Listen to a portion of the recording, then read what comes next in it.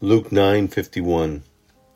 As the time approached for him to be taken up to heaven, Jesus resolutely set out for Jerusalem.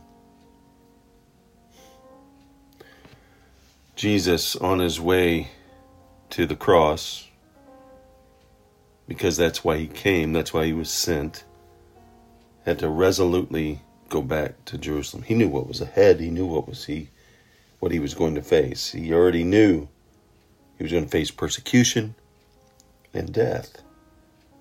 Yet he was determined to go. Resolutely, he went to Jerusalem. Determined to not be deterred, not to be stopped. Resolutely.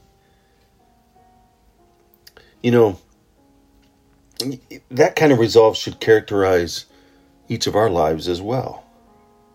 When God gives us a course of action, we must move resolutely, steadily toward our destination, his destination, no matter what potential hazards await us there. Paul had the same to go back to Rome. He was compelled by the Spirit to go. When God calls, we go. We don't go ahead of him, and we don't hesitate and lag behind him. When he says go, we go, and we resolutely, without distraction, pray for the strength and the power to walk it out resolutely, steadily, going even though we may know. In fact, we're promised, Jesus promised it in Scripture, that if we were going to follow him, we were going to face trials. We were going to face difficulties. Jesus faced it even to death. The apostles faced it even unto death. Many places in the world today, the consequences are a reality of persecution. And yet, we here, living in the United States, if you're listening, and you don't have that persecution. You aren't even asked if you believe in Christ.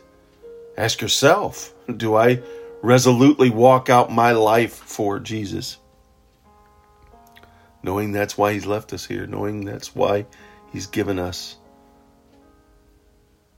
his Holy Spirit to live out our lives with him and for him and through him. Go out, make it a wonderful, resolutely steadfast day in walking with the Lord, so others can see you following him and do the same. He did it. Let's do it.